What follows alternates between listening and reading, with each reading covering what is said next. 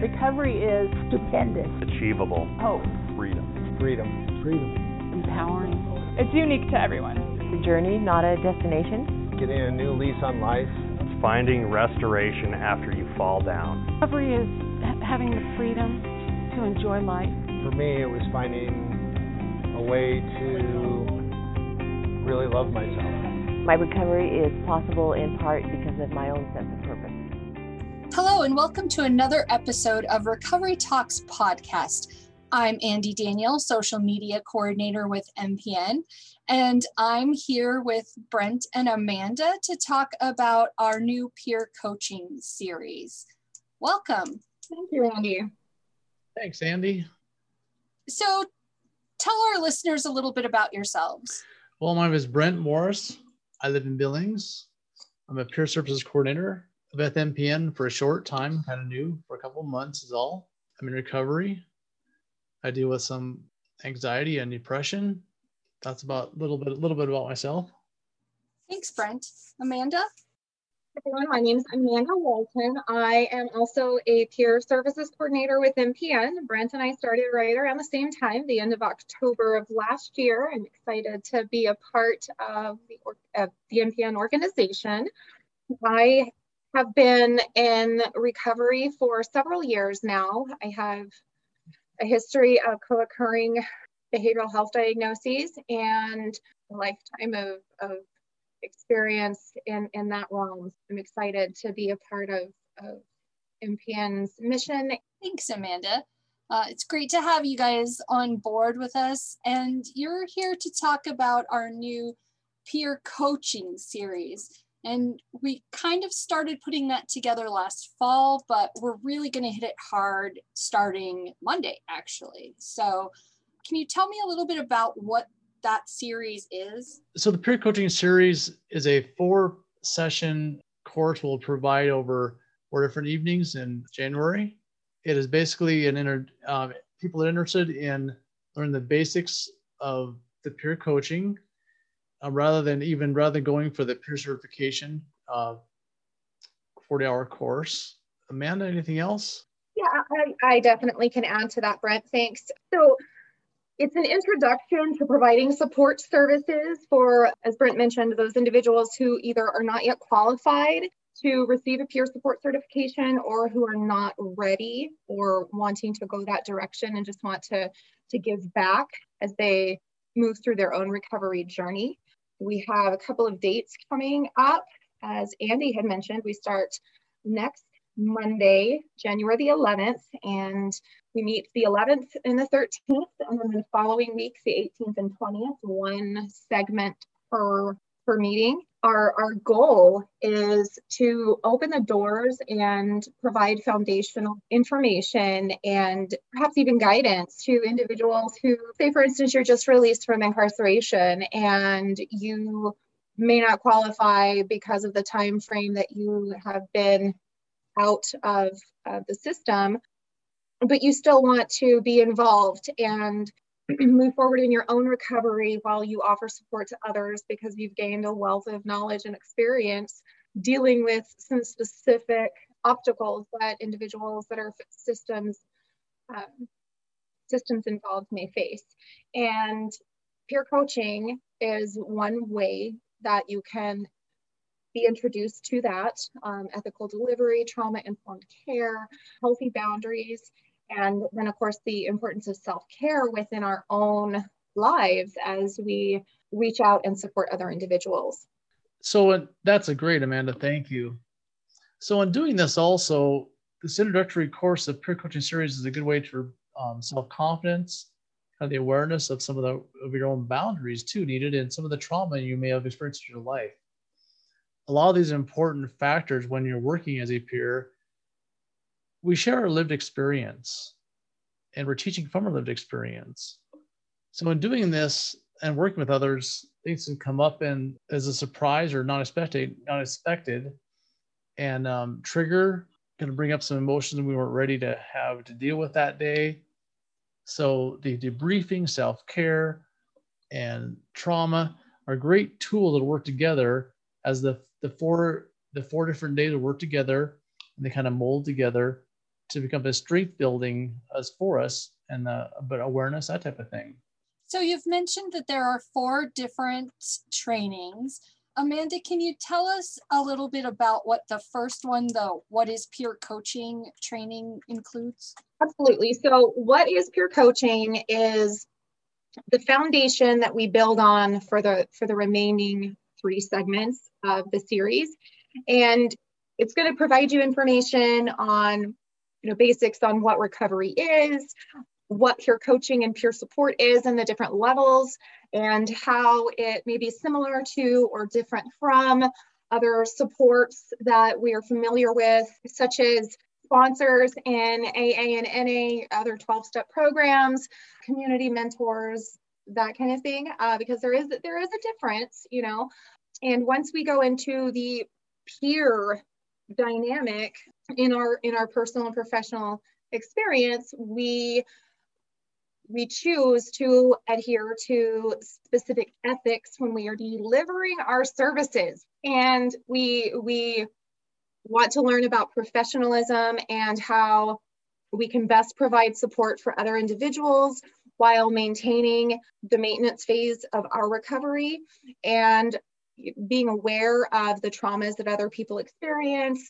being aware of how our traumas have impacted our lives and then impacted the way that we interact with others when we're providing supports. What is peer coaching is a very, it's a brief touch on each one of the other segments as an introduction to what kind of supports can be offered and where you can go as a peer coach on your own journey. Great. Brent, can you tell us about the second one? The one on Wednesday, the 13th, is about healthy boundaries. Yeah, thank you. Healthy boundaries is Wednesday, January 13th at 6:30 p.m. It kind of introduces this and has kind of an eye-opener for us to be aware of the boundaries we should have set for ourselves and working with others, helping others. These boundaries are used formal and informal setting. And the boundaries we learn boundaries as we go. So as Amanda shared about the introductory to peer coaching, some of us, it'll be new experience, helping others, understanding how to show our lived experience and use our experiences to help others. And those boundaries, healthy boundaries, will be a kind of a guard for us, not allow some of the other people's experience, other people's actions and that type of thing to get in our comfort areas, maybe trigger. So the third in the series is trauma-informed support. Amanda, can you talk a little bit about that? Absolutely. So when we are providing support to another person, it is always important to remember where they may have come from while we are working to meet them where they're at. Because where they're at now is always impacted by things they've experienced in the past, whether or not they realize it. And the same goes for us. When we're providing trauma-informed support, we are aware of the impact of trauma in our own lives, the way we respond to other people and situations because of the trauma in our past. And we are aware that the people that we are supporting have likely had similar experiences. I mentioned earlier just the scenario of incarceration and providing support once you're out of the system involvement. People often don't realize that the things that we experience are trauma.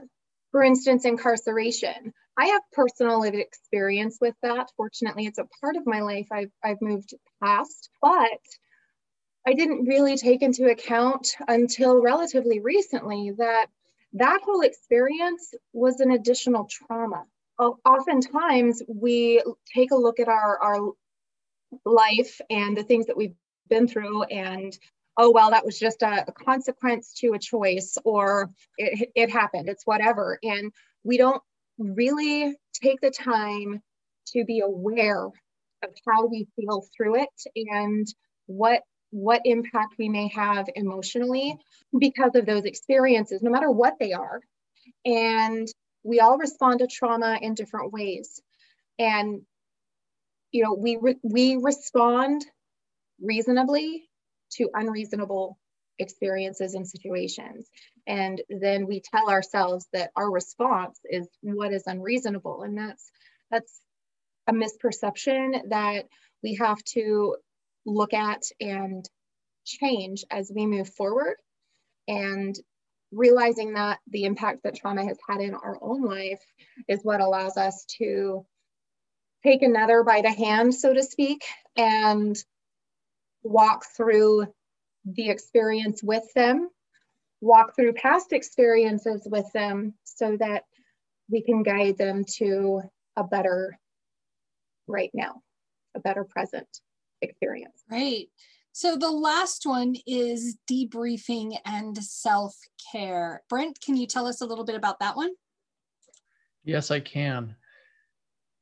So the debriefing and self-care is Wednesday, January 20th. And the fourth session, this is the fourth session, it'll kind of fall into place some of the tools we've learned, the activities we're going to be doing with others, and things like this. So after we help others, we have to kind of unpack our experiences, kind of relax and debrief, that the term debrief, to help us get ready for the next day, share our experiences with other people. It could be a workmate, could be a supervisor, that type of thing. When we're sharing, you know, there may have been, and this will go back to the previous sessions, there may be a boundary that was crossed by someone we're helping. There might be a trauma that we've experienced ourselves, and the boundary was crossed. The trauma was kind of a trigger, and there's some, you know, that day or that event may have brought about a lot of some anger, some fear, different emotions for ourselves.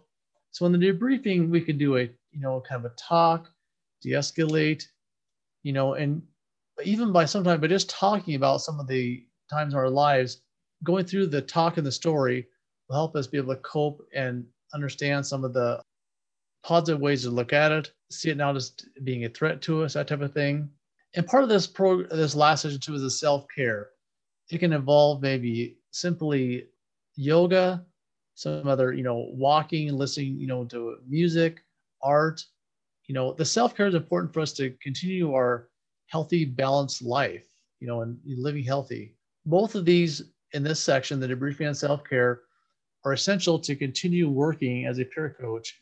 And then as we'll roll into also those that will follow this for certification, these last tools are definitely very necessary to continue, again, the balance in our lives and living healthy in our recovery.